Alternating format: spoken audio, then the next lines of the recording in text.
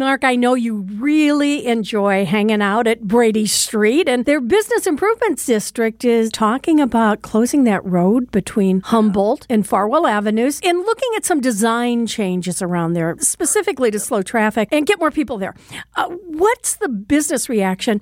And also, what about the people who live around there? I mean, it's hard enough to get a parking space as it is. It is. Yeah, this one's going to be very interesting to watch. It's created a lot of interest over the past week as they came out with a plan, which would include closure of the street to only 2 cars. So really the reaction I heard from people was interest, but questions. You know, how would the stores, the restaurants, the bars, and other things that are in that area, how do you access them? How do you get all their product in there? I mean, how can we make this work? Because there's no doubt is an issue there. We've all seen the stories over the last couple of years about accidents that have occurred there, about some of the people who got hit on that street, and it's always crowded. So I think this one has some legs. I mean, just kind of as a fun metaphor there, and is really going to move ahead over the next couple of weeks, next couple of months as they study this. The biggest thing to me will be trying to make sure there's access, because it is one of the few through roads to get access from the east side of Milwaukee into the central area, whether it's Water Street, Van Buren. You can obviously take Farwell, but that is kind of a shortcut to go down Brady. So, I mean, really a lot of people use that. And you add that hotel that's going there that you and I have talked about. It's obviously going to add more traffic there. But I've just really seen an interest in this from a lot of people, from the alderman, from the mayor. A lot of people are talking about this. A lot of people are seeing the work. They can look to Madison to see that it's worked on State Street. It's worked very well. I mean, I've used the example before. I traveled to Ireland last year, and throughout the main cities there, they have these areas where they don't allow cars in. The stores and the bars and the restaurants all are very successful. So I think this one will be interesting. There'll be a lot of interest in it. I wouldn't be surprised if something happens there over the next 12 months. Speaking about closing roadways, I know you're going to be moderating an event on July 17th. It's a theme all of a sudden, isn't it? Yeah, it is. It is. Very well planned, if I say so myself. But July 17th, you're going to be at Marquette moderating an event talking about that possible removal of I-794 and how it compares with the Park East Freeway that happened 20 years ago. Do you see a growing momentum to get rid of 794 and to just build more downtown? This one's going to be easier. It's not as far along, and there's not as much support. There is support. I don't want to lead anybody. Sure, there is support. There's a group of people who want to see it. There's also a lot of people who have questions on it. I think we have to look at the 20 years ago and kind of what happened on the north half of downtown, how long that took, but also what the impact has been. I made this comment over the last few days.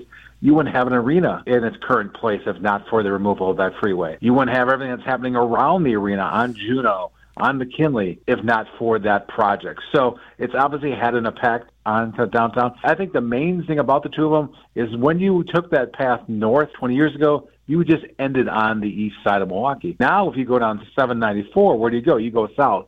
You go down to St. Francis and Cudahy and Oak Creek.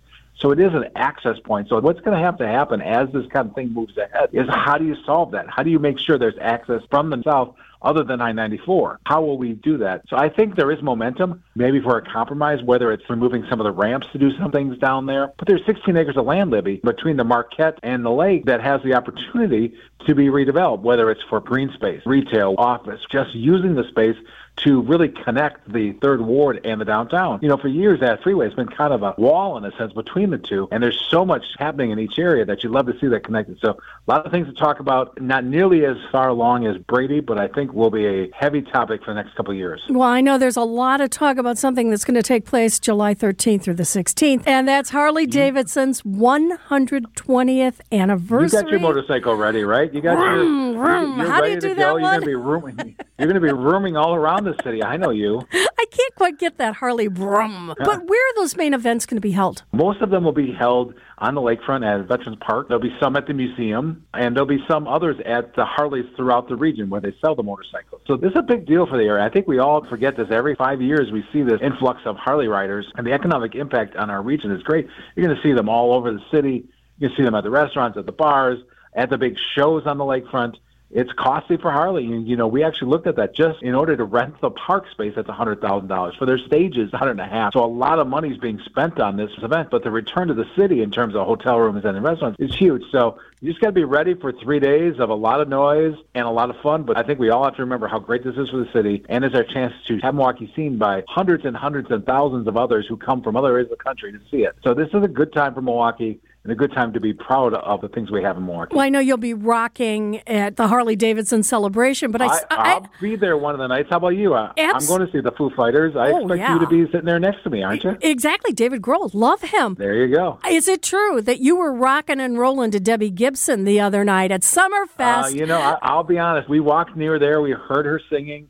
We stopped for a song or two, and I'm like, wow, I remember those songs. That's interesting. But then we kept walking. I'll admit we didn't stay for the whole show. But I was surprised to see you right in the front row. That was really shocking to me. I didn't realize you were such a huge fan. I am. And you've been there a lot of nights. What has attendance been like? And what do you think the overall reaction is this year, especially since they've had a couple of cancellations of a few performers like Jimmy Buffett? Yeah, I think overall so far it's been good. Crowds have been nice. I've talked about we were there last weekend with Sheryl Crow and James Taylor and then walked the grounds after the show to head home. It was packed. It was the most crowd I've seen there in a long time. So I think they've done well. The weather's been good. There was a little rain earlier this week, which I think had an impact. But overall, I think it's doing well. We'll see over the holiday weekend, which is always a challenge because of all the travel that goes on and all the holiday events that are going on out there. And then next week, because next week is a vacation week for people, right? I mean, a lot of people take off.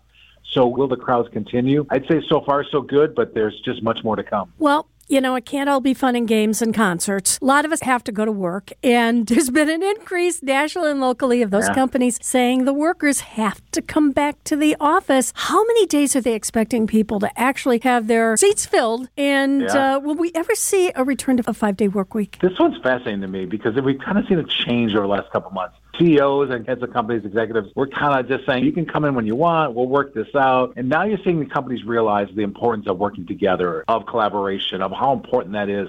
And you see more and more companies are making it mandatory for 3 days a week. That's their standard. We've seen it nationally with that. So I think the 3 days is kind of the norm. Some are doing 4 days. There are very few companies who are doing 5 other than for employees who have to be there. Libby, it's funny. I've often talked about Fridays in Milwaukee being slow. They are painfully slow nowadays. And I just don't think, and from all the national and local people I've talked to, Friday's never coming back. That's just going to be one of those days that you work from home. Hopefully work the full day, which I know you do and I know I do. But I think Fridays won't come back. I think the aim is to get workers more in the office to really make this happen. I mean, I use the line all the time lately that in 2018, Libby, if I would have told you that you could work at home on Fridays, I would have been the number one manager in the country.